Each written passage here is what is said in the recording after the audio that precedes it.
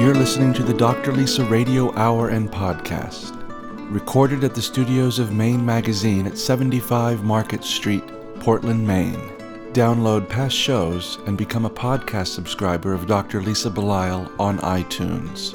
See the Dr. Lisa website or Facebook page for details. Here are some highlights from this week's program. As much as I love dealing one-on-one with my patients, I also have this love of trying to help a larger group of people. I noticed that you're always trying to guide the patient to be as healthy as they can, but in the case of a child, you're also trying to guide the family to help make the patient as healthy and make the family unit as healthy as they can be. So I felt like I was always doing a little bit of public health all the time, that I was doing pediatrics. And I thought, you know what, I'd really like to see if I could help the state of Maine, not just my patients. But it's about teaching personal responsibility and helping people to learn that you can treat your mind, your body, and your soul together as a component, and your primary care provider can help you work through those. And we can treat you with manipulation and help relieve pain without having to treat with medication, which is more cost-effective and more beneficial for people's bodies. The thing about melanoma that's different than other cancers is that when caught early, melanoma can be almost completely cured. I believe wholeheartedly in evidence-based medicine, but it does have some shortcomings because nobody is out there really funding the studies that need to be done. So it's hard to try to bridge the two worlds, but I do see that a little bit as my role given the Western medicine training. I think we kind of have to keep within the realm of comfort of Western medicine trained physicians in order to have them gain our trust that perhaps there are other modalities out there that could be helpful. The Dr. Lisa Radio Hour and Podcast is made possible with the support of the following generous sponsors: Maine Magazine, Marcy Booth of Booth, Maine, Apothecary by Design, Premier Sports Health, a division of Black Bear Medical, Dr. John Herzog of Orthopedic Specialists, Mike LePage and Beth Franklin of Remax Heritage, Ted Carter Inspired Landscapes, and Tom Shepard of Shepard Financial. This is Dr. Lisa Belisle, and you are listening to the Dr. Lisa Radio Hour and Podcast, show number 97, Summer Wellness, airing for the first time on Sunday, July 21st, 2013. Today's guests include Dr. Chris Pizzullo and Dr. Sheila Panett of the Maine Centers for Disease Control and Prevention, Deb Gerard, Executive Director of the Melanoma Foundation of New England, and Dr. Elizabeth Strawbridge of the Integrative Inpatient Medicine Program at the Maine Medical Center. Wellness is something that is spoken of often, and it's something that can take many forms. On the Dr. Lisa Radio Hour and Podcast, we talk about wellness from a mind, body, and spirit standpoint. Today we're getting a little bit more physical and talking about things such as Lyme disease and skin cancer prevention. But then we talk about things like acupuncture and integrative medicine. There are lots of different ways to be well, and we hope that through listening to our show, you'll incorporate some of these into your own life. Thank you for listening.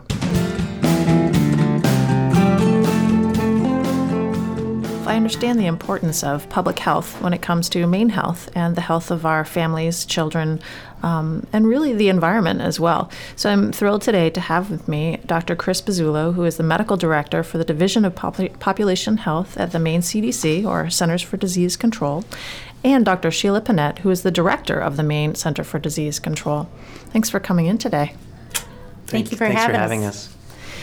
Now, it's also always very fun for me to have people that I have known in my past life. I was at Maine Medical Center at the same time that both of you were at Maine Medical Center. I was doing training, and Chris, you were one of the senior residents in pediatrics when I was in the family medicine department, and I remember you with great fondness. You kept us all sane. You were great with the kids. It's a crazy time when you're a resident, so when you get a good senior resident, it means so much. So thank you for being part of my education. You got it. Thank you. Thank you for saying that. And it's good to reconnect with you. And then Dr. Panett, you and I interacted because, again, as a family medicine resident, we worked with some of the high-risk OB team, and you were part of the high-risk OB team back then. That's right. So there's a lot. Seems like a lifetime ago. It does. Still the same lifetime, though, yeah? It's all about the journey, and we're moving forward. Well, tell me how it is that you went from doing largely hospital-based work, and I know in your case, Chris, you were a resident, so of course there's hospital-based and then you do outpatient pediatrics. You know, most people choose that as a career. But both of you started out in the hospital and more acute in the more acute setting, especially maternal fetal medicine, very high risk OB. You've gone from that to outpatient and now doing public health. Each of you has a slightly different version of this journey. Talk to me about that. Well, actually, I was part of the maternal fetal medicine program. My husband, Dr. Michael Panett, and I were recruited back to Maine in 1989 to help further develop the perinatal outreach program, as well as to develop the maternal fetal medicine program. And in 1996, I went back to school at the University of New England and made a decision to do an internal medicine residency, which I did at Maine Medical Center. And then I started my own private practice in Cape Elizabeth, where I could have easy access to my children. By then I had 5 kids, and so I wanted to be able to try to keep everything in balance, and so that's why I stuck to outpatient medicine. And I really had a big passion about helping people to live a healthy life and to combat chronic diseases by helping with healthy nutrition, counseling, and exercise. So I had been in private practice as a pediatrician after I left residency. I'd stayed in Portland the whole time. I had worked for Mercy Primary Care, and then I worked for University Healthcare. What I noticed, though, is that as much as I love dealing one-on-one with my patients, I also have this love of trying to help a larger group of people. And one of the things I noticed about pediatrics, and I think probably the same for family practice and internal medicine, is that you are kind of, even though you have a single patient, you're often working with the team, and the team is the family, especially in pediatrics. And I noticed that you're always trying to guide the patient to be as healthy as they can, but in the case of a child, you're also trying to guide the family to help make the patient as healthy and make the family unit as healthy as they can be. So I felt like I was always doing a little bit of public health all the time that I was doing pediatrics. So it was when this job became available last winter, I kind of jumped at the chance to try something a little different. I had done, primary care peds for almost 18 years. That means I'm pretty old. And I thought, you know what, I'd really like to see if I could help the state of Maine, not just my patients. So. And I think it's the same for me. I was given the opportunity to work with Commissioner Mayhew of the Department of Health and Human Services and Governor Paul LePage with the change of administration. And it was truly a great honor and privilege to be asked to be a part of the administration. And I thought this was a great opportunity for me to move forward and continue to express my passion to help care for all the people in Maine, to preserve, promote, and protect the health and safety of the people of Maine. Both of you have a connection with the University of New England, which is Maine's only medical school. We have contracts out with different other allopathic medical schools out of state, but this is Maine's only medical school. That's right. That must make you feel pretty proud. We are very proud. UNE has been recognized as one of the leading medical schools, both allopathic and osteopathic, and taking care of rural health and primary care patients, geriatric patients, as well as being one of the leading primary care medical schools for training. Sir Edward Coop often told people that as a Surgeon General of the United States, UNE was one of the top medical schools and was a great role model for other schools, medical schools. And actually his daughter wound up going to school there. So I've been involved with UNE, ever since I graduated in '93. This is actually my 20th anniversary year, which we're getting ready for the big party in October. But I've been amazed at how UNE has grown over the years. I don't know if you know the story about the blue chairs, but when we were there, it had been sort of still in its infancy, and it was in the small building called Stella Maris, and there were these hard plastic blue chairs that you sat on 8 or 9 hours a day, and it was crazy. And now they have this Alphons Center, which is this gorgeous state-of-the-art building that the students take their classes in. Just so you know, my class was the first class in 1996 to sit in those beautiful chairs. Lucky. Yeah. And we feel, and my husband, who's a Dartmouth Medical School grad, oftentimes says, your education is second to none, and you have state-of-the-art educational facilities. Yeah. That's true. UNE really does have a beautiful campus. And they also have, I think, a very forward-thinking approach to health and public health. I always was impressed with I guess the more holistic take on health and wellness that osteopathic medicine was really beginning to have before even the allopathic physicians were thinking about it. And now, of course, largely allopathic and osteopathic have the same training, except there's still this holistic an osteopathic manipulative medicine approach that we don't have. Right, and truly, it's not holistic in terms of feeding you vitamins, but it's about teaching personal responsibility and helping people to learn that you can treat your mind, your body, and your soul together as a component, and your primary care provider can help you work through those. And we can treat you with manipulation and help relieve pain without having to treat with medication, which is more cost-effective and more beneficial for people's bodies.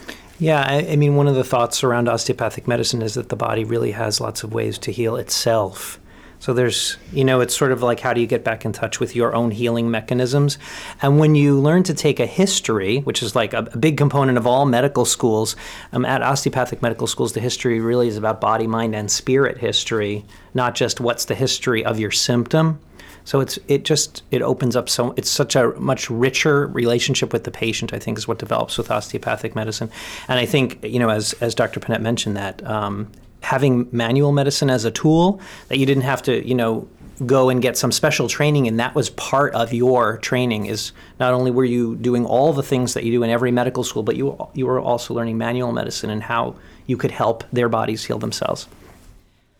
Well, you've gone from helping individuals and helping their bodies heal themselves to helping families, and now you're talking about helping communities and helping the communities basically help themselves. You're talking about public health, and even though it's called the Maine Centers for Disease Control, really it's not disease control so much as disease prevention, and really trying to keep things healthy here in the state. So describe to me, what is the Centers for Disease Control in Maine, and what are your roles within it? Well, actually, as the director of the Maine Center for Disease Control and Prevention, the prevention part is also part of our title. We take care of a population of 1.3 million, plus all those people who come to Maine in the summertime. Our population actually triples. It's to preserve, promote, and protect the health and safety of all residents of Maine. We help to protect the air you breathe, the water you drink, protect you from disease outbreaks, educate. We're all about hyper-awareness and prevention. And primary prevention in population health is where you get your biggest bang for your buck to have a healthier society. And I think especially in my division, which is the Division of Population Health, so that includes issues and illnesses like cancers, cardiovascular disease, asthma, but it also contains the maternal child health program, so children with special health needs. It's really more about prevention very often in my division. And so it's really CDCP, right? Centers for Disease Control and Prevention. And I think it's about how do you help patients and also their providers help those patients to default to living in a way that makes them as healthy as possible for the longest period possible. So how do you guide them what to eat? How do you guide them how to be physically active? And how do you guide them to make sure that they're using their medications appropriately or have access to the correct trainings for how to use those medications?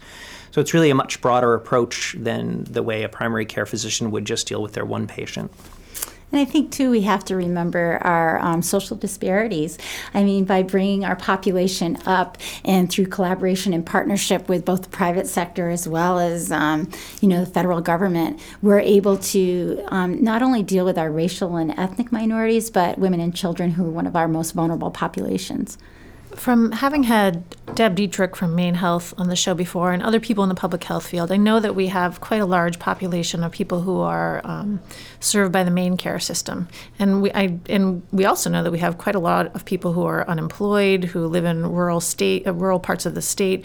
So reaching these different groups must be somewhat challenging given just the broad array of needs. I'm so pleased that you brought up Deb Dietrich. She truly is a pioneer in public health in the state and really is a guru. And she is a huge supporter of the Maine CDC and Maine Health and all the work that they do. The way we have designed the Maine CDC is that we are infrastructure that is centralized but has decentralized office. So we have 8 public health offices where at each public health office we have a regional epidemiologist, a public health nurse, nurse, we have a district liaison, we have a health inspector, so that these people help to serve those particular districts based on their geographic needs, because truly geographic barriers exist in all different parts of our state, and our socioeconomic base is very different up north as opposed to down south. And so these people help to address those needs in the way that they need to do it for the people there.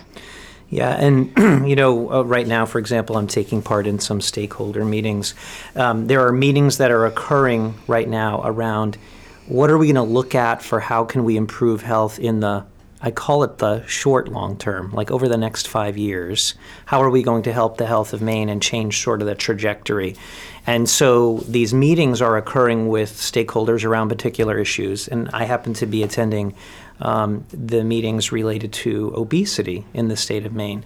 And so one of the things that I can speak to is that it's great to have thought leaders from all different regions of the state, because, I live in southern Maine, and it's very easy, and I would say before I worked at the CDC in Augusta, it was very easy to be very southern Maine centric, and you start to assume that the access to things is similar around the state. But my eyes have been opened in the past year that there are a lot of people who don't have access, and it's not just about financial access. It may be transportation access. It may be that in their county there are 0 to 1, types of providers for that particular care, and they have to travel 3 or 4 hours to go for care. I mean, coming from southern Maine, that seems like, wow, but it's the same state. We all live in this state, and this state has a lot of disparity when it comes to the size and really the rurality of this state. Very, very different from even the other New England states. We'll return to our program in a moment. On the Dr. Lisa Radio Hour and podcast, we've long understood the important link between health and wealth. Here to speak more on the subject is Tom Shepard of Shepard Financial. A friend of mine was at a summer cocktail party with another advisor. Gathered around the fire, conversation was buzzing. Given the opportunity, the advisor asked if the partiers knew their number. The one that's supposed to tell you how much money you need to be happy. Needless to say, it killed the conversation. You're not a number, you're a person. You want to use your money to make things work, to save what needs saving, even if it means spending investments. You want to leverage your resources to do great things with your gifts. You're complex, and the number you're supposed to know, it isn't important or real. You're what's important. To learn more about the relationships you can have with money, go to www.shepardfinancialmaine.com. Securities offered through LPL Financial, member FINRA SIPC. Investment advice offered through Flagship Harbor Advisors, a registered investment advisor. Flagship Harbor Advisors and Shepard Financial are separate entities from LPL Financial. There was a time when the apothecary was a place where you could get safe, reliable medicines, carefully prepared by experienced professionals, coupled with care and attention focused on you and your unique health concerns. Apothecary by Design is built around the forgotten notion that you don't just need your prescriptions filled. You need attention, advice, and individualized care. Visit their website, apothecarybydesign.com, or drop by the store at 84 Marginal Way in Portland and experience pharmacy care the way it was meant to be. It's summertime, and with the summer comes certain public health considerations. We, of course, have the great outdoors. We have what comes with the great outdoors, things like ticks and other things that we call vector-borne illnesses. Talk to me a little bit about that, and what are some of the things that people need to be thinking about during the summer when it comes to their health and the health of their communities? Dr. Lisa, thanks so much for bringing that up, because our role at the CDC is to certainly educate and develop hyper-awareness about the risk of tick-borne illnesses such as Lyme disease, anaplasmosis, and Babesia. Babesia is a parasite. We had 12 reported cases last year, 52 cases of anaplasmosis. Those two oftentimes go unrecognized, but they're carried by the same tick, Ixodia scapularis, or otherwise known as the deer tick. The deer tick is is found on the eastern coastal and the northern areas of central United States, Michigan and Wisconsin. Maine was noted as being endemic last year, where we identified the tick in every single county, 16 counties, as well as identified the disease. We had 1,111 cases reported. That means there's also a lot that go unrecognized. So we urge people to make sure you do daily tick checks. Make sure children, especially moms, are checking their heads behind their ears, around their belt line and their groin. Make sure you're wearing long sleeves, light colored clothing, long pants. Tuck your pants into your socks. And you can use DEET if you're over the age of 3. Make sure you read your directions. If you're a little more holistic, you can use oil of lemon eucalyptus, and pericardium is also an option. And make sure that you vaccinate your pets because they can get Lyme disease. We do not have a vaccine for adults. And if you're setting up stuff outside, make sure your furniture is closer to the home and that you might put wood chips down so that you can have a barrier between the woods and your lawn. And what about things like West Nile virus? Is this something that we need to be thinking about? Absolutely. West Nile virus and Eastern equine encephalitis are mosquito-borne viruses from dead birds. Last year, we had 7 reported pools in Cumberland County, York County, and we actually identified in October our first case of West Nile virus that caused a neuroinvasive disease. 20% of people, or 1 in 5, will develop symptoms. So oftentimes benign presentation with West Nile virus, but it's usually a fever, low-grade malaise, arthralgias, more like a flu-like symptoms, but they don't go away. And then we know that about 10% will go on to develop neuroinvasive disease, and of that, 1% mortality. Eastern equine encephalitis, we have identified in deer 2 years ago, and last year in September, we identified in a flock of pheasants. So we know that it's here in the state, and we really want to caution people not to be out during early mornings, dawn, and evening at dusk. Make sure in August and September that you're wearing long sleeves, light clothing, and especially our athletes who are out in preseason, that you're making sure you're wearing bug sprays to help prevent against that. And for children, when you have them out, make sure there's netting. Make sure you're taking care of those tire swings and those pots that have water, because that's where mosquitoes breed. We do not have a vaccine.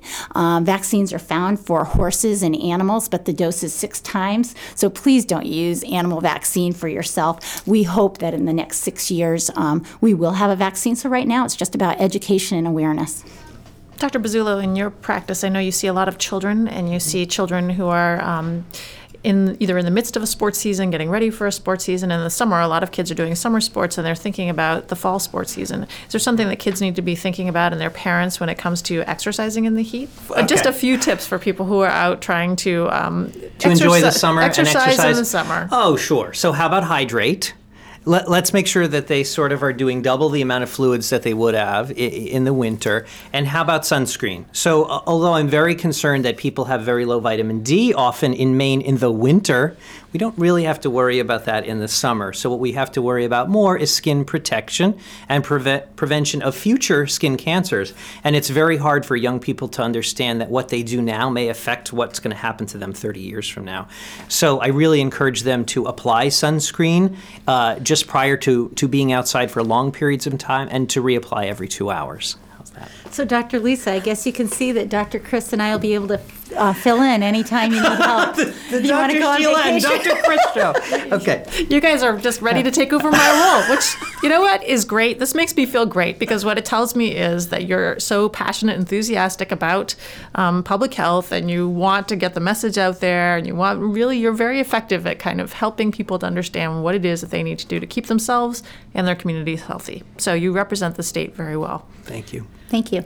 I do appreciate your coming in and talking with us today. We've been speaking with Dr. Chris Buzzolo, who is the Medical Director for the Division of Population Health at the Maine Centers for Disease Control and Prevention, and Dr. Sheila Panett, who is the Director of the Maine Center for Disease Control and Prevention. Thanks so much for all the work that you do and for being part of our show today. Thank you for giving us the time. Thanks for having us, Lisa. Thank you.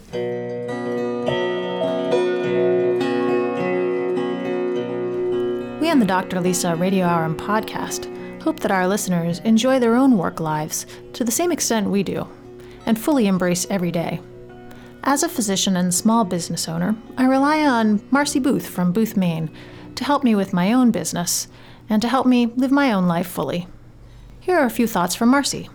I like to think that I live a healthy lifestyle. I keep active, work out with my husband, make certain my kids eat well and exercise.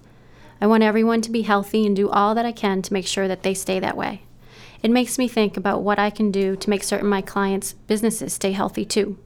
So periodically throughout the year, a financial checkup is in order to do an assessment and make certain there are no hidden symptoms that would cause a decline in business or financial health.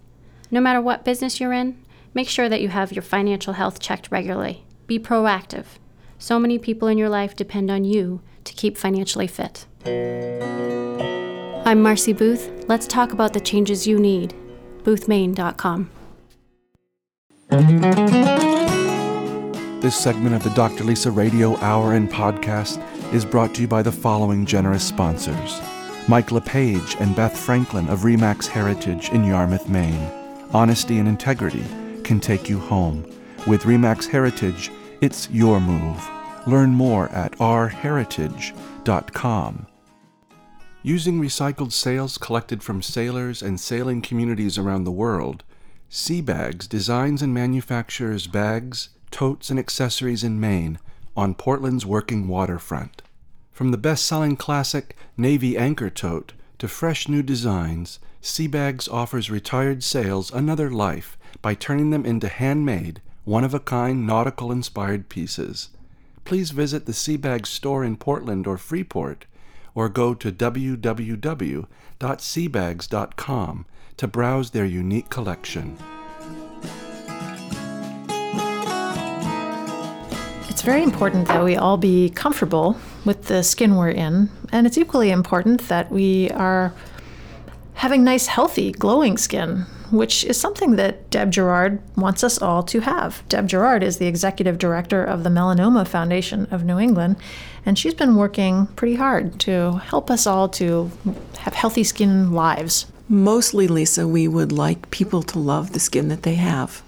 And that is a very big issue, not only in Maine, but around the country right now, as we are talking about the dangers of tanning.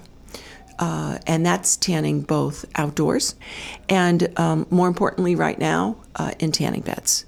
Because, as you all know, in Maine, the issue of banning tanning beds for kids under the age of 18 has been a very charged issue. And clearly now we have a mandate to increase the education that we do to build awareness about the dangers of tanning.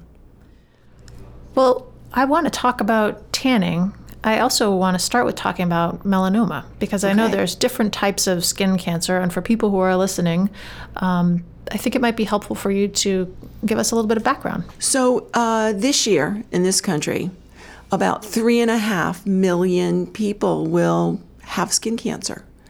Now, some of those are not malignant skin cancers. Basal cell cancers and squamous cell cancers account for the largest number of non-malignant skin cancers. And while they can be extremely disfiguring, and some percent of squamous cell cancers can get worse, the majority of the ones that we're most worried about are about the 76,000 new cases of melanoma we will have diagnosed this year. So about one person every 50 minutes dies of malignant melanoma. And so we're spending a lot of time at the foundation trying to build awareness about the dangers that ultraviolet radiation play in the development of melanoma, but also really to get people to have their skin checked. Because the thing about melanoma that's different than other cancers is that when caught early, melanoma can be almost completely cured. In this information that you brought, you gave me a card, and on the card it says, "Know your moles." Know your moles. Talk to me about that. One of the things that we know is that everybody needs to check their skin. You do other checks of your body, whether you do breast self-detection or other self-detections. So we would say, check your skin. your skin is your largest organ, and it's very important to know about things that are new and changing on your body. And one of the things that we do is to ask you to look at the things that might be new or evolving. And those might be moles and lesions that you ask a healthcare professional to take a look at. And that's the warning sign. New, evolving, itchy, bleeding, dark. And for people who have lots of moles, we use the ugly duckling rule. And that just means that if you have a mole in your mass of moles that looks different, that's changing, that you really do need to have a health professional take a look at that. You also provide the mnemonic, well, it's not exactly a mnemonic, but it's A, B, C, D, and E. A, B, C, D, and E. And really, when we use that with folks, we're asking you to look at a mole in different ways.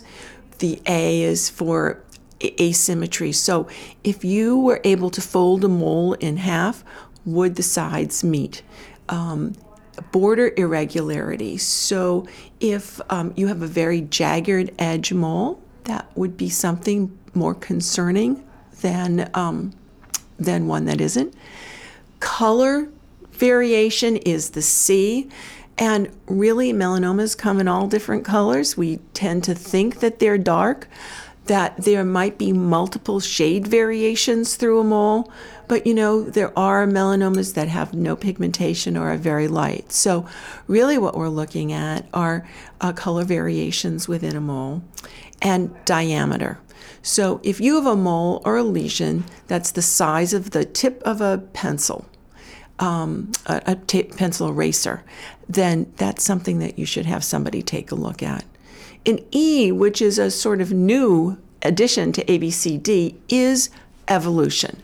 Anything that continues to grow or change, you should have checked. And using those ABCDE rules can really help you spot something that can be checked and taken care of by your healthcare professional. Deb, is there anything specific that the Melanoma Foundation is doing to educate teenagers and college students about tanning beds and staying safe? That's a great question and one that I love to answer. We have a really great program called Your Skin is In. We've been doing this program for several years, and many schools in Maine have taken part of it. Our goal is to educate high school kids about the dangers of tanning, and particularly around prom time. Prom tanning has become as important as buying a dress and getting their shoes. So we'd love to try to provide education at that time so that kids can understand that the skin they have is the most important thing that they have for the prom. And we also do this program for college students around the dangers of tanning before spring break. So we provide an educational program for both teens and young adults, and a really great pledge program that allows them to pledge not to tan, and also to take part in a program that will let them win money for their school proms and for their spring breaks. So we are really encouraging teachers and school nurses and principals to get their schools involved in this program. You have an interesting program called the Skinny on Skin. We do. Well, it's a very creative way of trying to get people to pay attention to skin. It is, and I think that one of the things that we believe, I told you a little bit earlier that there were going to be 3.5 million skin cancers diagnosed this year. Who's going to diagnose all of those things? Who's going to look at all of those moles? It's a lot to think that primary care physicians, dermatologists are going to do all of that. And we need to have a paradigm shift here.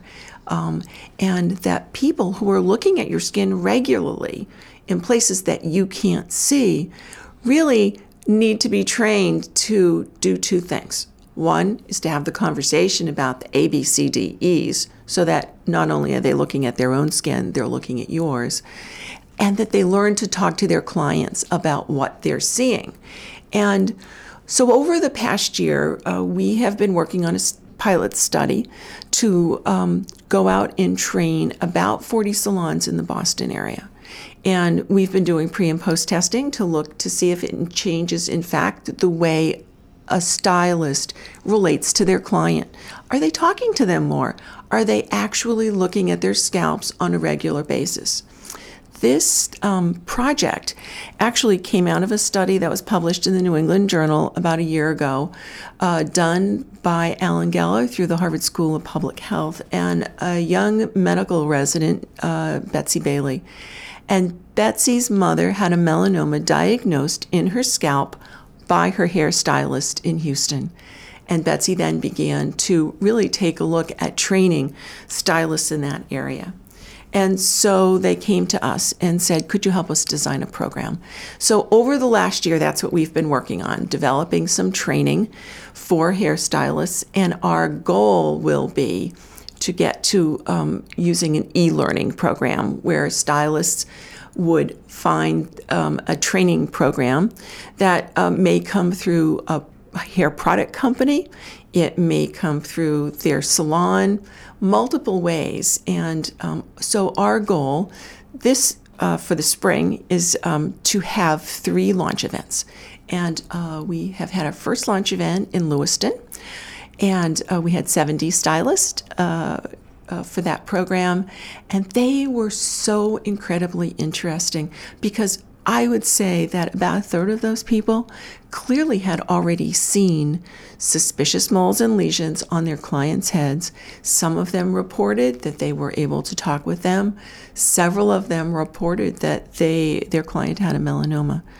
So we see success for this kind of program is really being the consistency of which stylists are looking. The best time to look at your scalp is when it's wet. And we can't see our own scalps, we can't see the back of our heads, we can't see our necks, but your stylist can. And what we've also seen is that stylists are very excited about the possibility of really being regarded as people who can impact prevention in this way. So we are working at our next launch event, which will be in Boston at the end of May, and then we'll also be in Manchester, New Hampshire in July to continue to spread the word and to build a group of constituents. There's been a little bit of controversy about vitamin D, and especially in the northern latitudes. I'm sure that this is something that you've talked about with people before. What is your take on the vitamin D, need for vitamin D, and the fact that we get it mostly from the sun? Well, I think that there are a couple issues about vitamin D. And one of the fallacies is that the longer time you spend in the sun, the more vitamin D you get, when in fact, your body can only manage about 15 minutes of vitamin D at a time, so that when you're going to the grocery store, when you're walking to the mailbox, in the course of a day, if you're getting 15 minutes, that's really what your body is going to absorb. So we would say going to a tanning bed is not a way to get vitamin D. Tanning bed operators would like us to believe that. It's just not true. So if you are vitamin D deficient, and we live in New England, many, many, many people are vitamin D deficient. Eat a fortified diet. Talk to your doctor and make sure you have vitamin, the next time you go, have your vitamin D checked if you're worried about it. And it's much safer to take a vitamin D supplement than it is to extend the amount of time that you have in the sun. How can people find out about the Melanoma Foundation of New England? We'd love you to go to our website. It's mfne.org, and you'll find a lot of information there, both about our programs for teens and young adults, for our programs for hairstylists, and you'll be able to meet many young melanoma survivors on our webpage as they share their stories and what their journeys have been with their own battle with melanoma. We're very privileged that you have taken the time to drive up from Boston. This is clearly a very important topic for you, Deb, and also for the Melanoma Foundation of New England. We really appreciate your being in touch and agreeing to come up and talk with the people of Maine about melanoma and skin cancer in general. And we do hope that people will go to your website to find out more. We've been speaking with Deb Gerard, who's the Executive Director of the Melanoma Foundation of New England. Thank you for all the work you're doing. You're welcome. The goal of the Dr. Lisa Radio Hour is to help make connections between the health of the individual and the health of the community. The goal of Ted Carter Inspired Landscapes is to deepen our appreciation for the natural world. Here to speak with us today is Ted Carter. When I enter a home or a business, I try to instantly understand their long-term commitment to the property. If the move is going to be in the next 2 or 3 years, I would approach a landscape design situation completely differently than if they were to make a long-term commitment for many, many, many years ahead. I delve deeply into the understanding of how people actually live in their house, or which rooms they use. What do you see from the interior perspective or look out onto? I also would try to understand what kind of play activities would be here. Are there children in the picture? Are there aging parents in the picture? What are the colors and textures and fragrances that most call to you? What are some of the plant materials that you recall from your earliest memories as a child?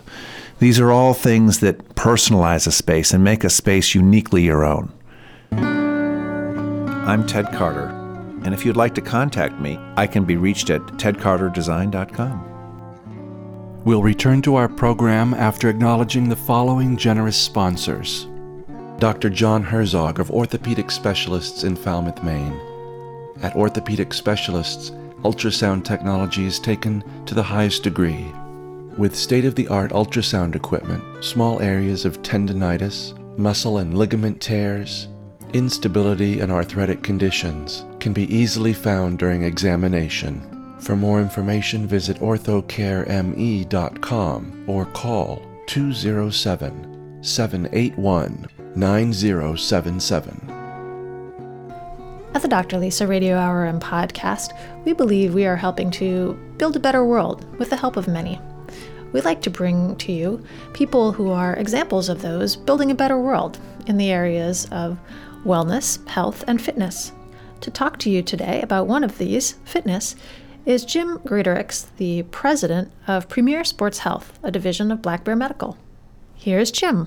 Black Bear Medical is Maine's premier medical equipment provider for over 25 years. We have a great selection of seat lift chairs, power and manual mobility devices, walking aids, home accessibility solutions such as stair glides and ramps, and products to make your bathroom safer. If you or a loved one have needs to remain independent at home, come in and meet with our experienced staff at Black Bear Medical down on 275 Marginal Way in Portland and see why we are Maine's #1 choice for home medical equipment. I'm Jim Greatorex, president of Black Bear Medical. Come on in and see our trained staff down at 275 Marginal Way and at www.blackbearmedical.com. As listeners of our show know, I am a big fan of integrative medicine, and in fact have practiced integrative medicine myself and done acupuncture and traditional Chinese medicine and nutrition counseling, lifestyle work with my patients for many years. So it is a great privilege to be able to spend time with another physician who actually trained in the same program that I did at Maine Medical Center and the Maine Medical Center Family Medicine Department, who is out doing integrative medicine, but in a slightly different way. Today I have with me Dr. Liz Strawbridge, who offers integrative medicine and acupuncture consults right here at Maine Medical Center in Portland. Thank you for being with me today. Thank you so much for having me on the show. Liz, you went further beyond the family medicine training, and you actually did an integrative medicine fellowship, also here at Maine Medical Center. Tell me what that was like. You know, it was actually a huge breath of fresh air. It felt kind of like coming home. Throughout my entire medical training, I always felt like it was a little bit too cold and impersonal. and that the mystery of health and healing was removed. I mean, that's kind of the goal of our medical training, is pure objectivity. So anything that was left to the unknown was not very important. And to me, I found that to be the most interesting and exciting and creative part of health and life, is that mystery.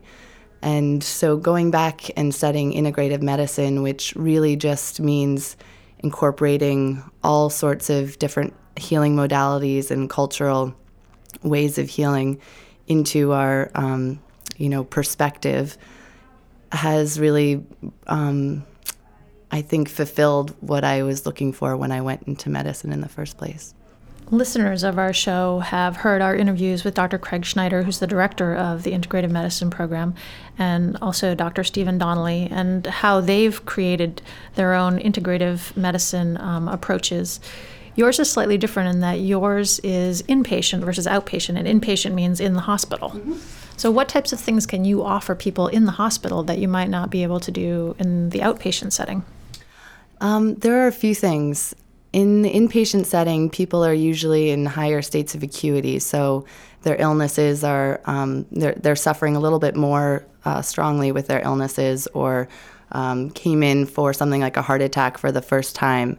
So people, I think, are both more vulnerable and possibly open to alternative ways of healing, and also I think they're more motivated to change because they have likely undergone some strong, attack to their health, and they are in a place where they're ready for new ideas, ready for dietary and lifestyle changes, where they might not be ready to take that step just in the outpatient setting.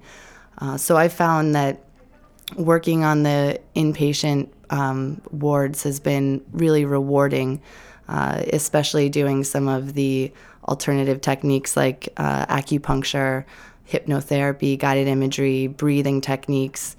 People really respond well, and sometimes more powerfully than I felt like they responded when I was doing outpatient medicine.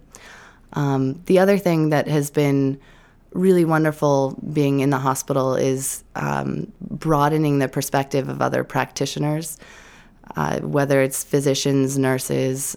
The whole culture of the hospital has been very open and welcoming, but also really have been curious because a lot of them have not been exposed to integrative medicine. And so I think in some respects it's been very educational for our healthcare community in general. In the outpatient setting, most people who seek out integrative medicine are already kind of on the path to wellness in some respects. So when people are kind of surprised to see me walking around in the inpatient setting, I feel like, okay, I'm spreading the word. When I was a resident at Maine Medical Center, they were offering osteopathic consultations with Dr. Brian Beck, and I understand there's been another osteopathic physician who has joined him. And they were also starting to offer Reiki, which is not exactly healing touch, but there is an energetic component to it. So there was a little bit of an entree for you. Was there any problem at all getting the people in the administration or within the family medicine department to embrace the type of work that you wanted to offer in the hospital?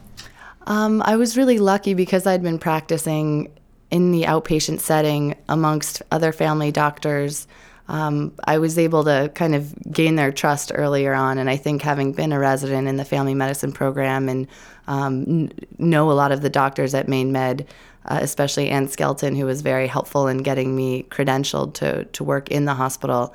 I was lucky from that perspective, and I don't know if I had been in another community or tried to do this in another community where I didn't know a lot of the local physicians, if this would have been a possibility. So I'm very lucky for that, and certainly Dr. Beck has paved the way. He's been doing this for several years and, started off with very few patients, and now he has, a list that he can barely get done by 6 p.m. at night. So he's really paved the way and has gotten the attention of a lot of doctors that there are other ways of treating pain and many common problems that we often reach for pharmaceuticals. In looking at the curriculum of the integrative medicine program out of the University of Arizona, which is the program that Maine Medical Center is affiliated with, it is very evidence-based.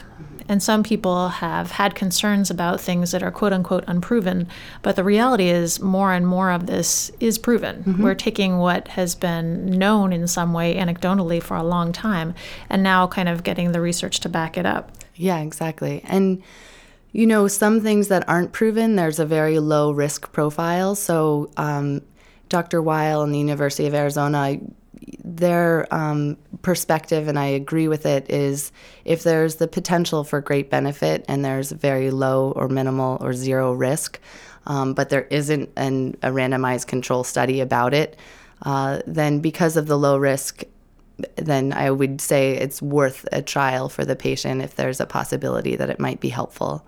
But certainly, I try to fit into the mold of evidence-based integrative medicine, and when I see patients in the inpatient setting, in my notes I usually document references of studies that have been done, or just say there aren't any studies on this, but there is very little chance of harm being done, so that patients and other physicians who read my notes are aware of the data that's out there. I think I believe wholeheartedly in evidence-based medicine, but it does have some shortcomings because nobody is out there really funding the studies that need to be done. So it's hard to kind of try to bridge the two worlds. But I do see that a little bit as my role, given the Western medicine training. I think we kind of have to keep within the realm of comfort of Western medicine trained physicians in order to have them gain our trust that perhaps there are other modalities out there that could be helpful. What types of problems do you find that you're most effective with in the inpatient setting? It's interesting. I kind of have, things seem to come in waves. And I remember this happened even as a medical student or resident, that all of a sudden we'd get a ton of patients with pneumonia or, stroke, and you just see things in clusters.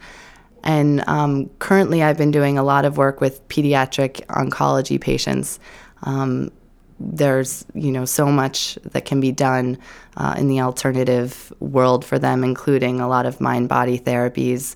I do acupressure with tuning forks. So for kids who are needle averse, or anybody who doesn't want needles for acupuncture, I use acupressure points and use sound healing with tuning forks on the points. And that's actually very relaxing. I do a lot of diet and nutrition counseling, as well as exercise and mind-body work such as yoga. And what I try to do is create a whole treatment plan for patients so that when they leave the hospital, they have a document that goes through all these different modalities and gives them an outline of a diet or a plan for an exercise program, as well as if I recommend yoga or Tai Chi, I'll give them the contact information, websites that I would recommend for them to see, or if it's self-hypnosis or guided imagery, I will again, connect them with resources so that they can continue these strategies that we begin in the hospital and continue them as a whole lifestyle change when they leave. So really, as I was saying, I see a gamut of things, and for a while I was seeing a lot of cystic fibrosis patients, irritable bowel, inflammatory bowel, migraines, insomnia, fibromyalgia, postoperative pain, nausea and vomiting associated with chemo. So it kind of runs pretty much any diagnosis is amenable to integrative techniques, but those are the ones that I've seen the most. And I think the other practitioners in the hospital really think of, when they think of me, it's often in the context of how to control their patient's pain. So that's probably been the number one reason for a consultation. You're about a year into this, I think? About 7 months, 6 or 7 months. 7 months into it. Yes. And it's always hard the first year. Some would say even hard the first 5 years. Yes. What are some of the lessons that you've learned from doing this very different thing that most doctors wouldn't even think that they had the training to do? One thing that has been so important is just facing a lot of my fears. I think it's really hard to be the fish sort of swimming in the wrong direction in the hospital.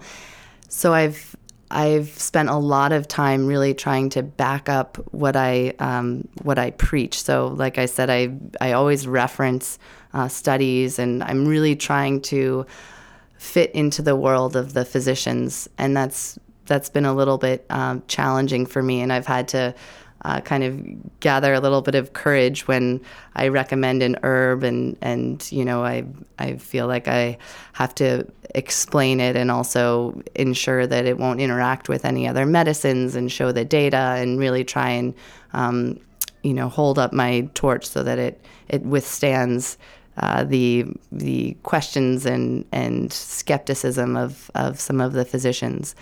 The second thing I think that's really been really important is fake it till you make it. And, you know, we did in part of the integrative medicine training, we did something called laughing yoga, where you just start laughing, and as sort of you're faking laughing, and then before you know it, you're hysterically laughing for real. And some of the things I had studied a lot of the guided imagery and hypnosis. But when you're starting, no matter what you're starting, you want to come across as an expert. And so now I've been doing this for several years, and I feel like I'm very comfortable. But in the beginning, I had to pretend a little bit. And I think that was, I'm now hysterically laughing for real, but it was hard in the beginning to really feel like an expert. I think every doctor goes through that in any shape anyway. You sort of have the imposter syndrome. People expect you, they call you doctor all of a sudden. You know, you were a medical student one day, a doctor the next, and what happened except one night's sleep. So I think that's a common theme in medical practice in general, but certainly it's felt a little bit more powerful now that I'm doing something very different in a very mainstream world. Well, I encourage people to go to your website, healmaine.com, and find out more about the integrative medicine and acupuncture consults that you're offering at Maine Medical Center. We've been speaking with Dr. Elizabeth Strawbridge. Thank you for coming in, and thank you for the work you're doing. Thank you so much. You've been listening to the Dr. Lisa Radio Hour and Podcast, show number 97, Summer Wellness, airing for the first time on Sunday, July 21st, 2013. Our guests today have included Dr. Chris Pizzullo and Dr. Sheila Panett, Deb Gerard, and Dr. Elizabeth Strawbridge. For more information on our guests, visit doctorlisa.org. Also, be aware that the interviews that you hear are shortened versions of our entire conversation. You'll want to hear the entire conversation, so again, we encourage you to go to doctorlisa.org and listen in. The Dr. Lisa Radio Hour and Podcast is downloadable for free on iTunes. For a preview of each week's show, sign up for our e-newsletter and like our Dr. Lisa Facebook page. You can also follow me on Twitter and Pinterest, DOCTORLisa, and read my take on health and well-being on the Bountiful blog, bountiful-blog.com. We love to hear from you, so please let us know what you think of the Dr. Lisa Radio Hour. We welcome your suggestions for future shows. Also, let our sponsors know that you have heard about them here. We are privileged that they enable us to bring the Dr. Lisa Radio Hour to you each week. This is Dr. Lisa Belisle, hoping that you have enjoyed our Summer Wellness Show. Thank you for allowing me to be a part of your day. May you have a bountiful life. The Dr. Lisa Radio Hour and Podcast is made possible with the support of the following generous sponsors: Maine Magazine, Marcy Booth of Booth, Maine, Apothecary by Design, Premier Sports Health, a division of Black Bear Medical, Dr. John Herzog of Orthopedic Specialists, Mike LePage and Beth Franklin of Remax Heritage, Ted Carter Inspired Landscapes, and Tom Shepard of Shepard Financial. The Dr. Lisa Radio Hour and Podcast is recorded at the studios of Maine Magazine at 75 Market Street in Portland, Maine. Our executive producers are Kevin Thomas and Dr. Lisa Belisle. Audio production and original music by John C. McCain. Our assistant producer is Leanne Ouimet. Become a subscriber of Dr. Lisa Belisle on iTunes. See the Dr. Lisa website or Facebook page for details. Summaries of all our past shows can be found at doctorlisa.org.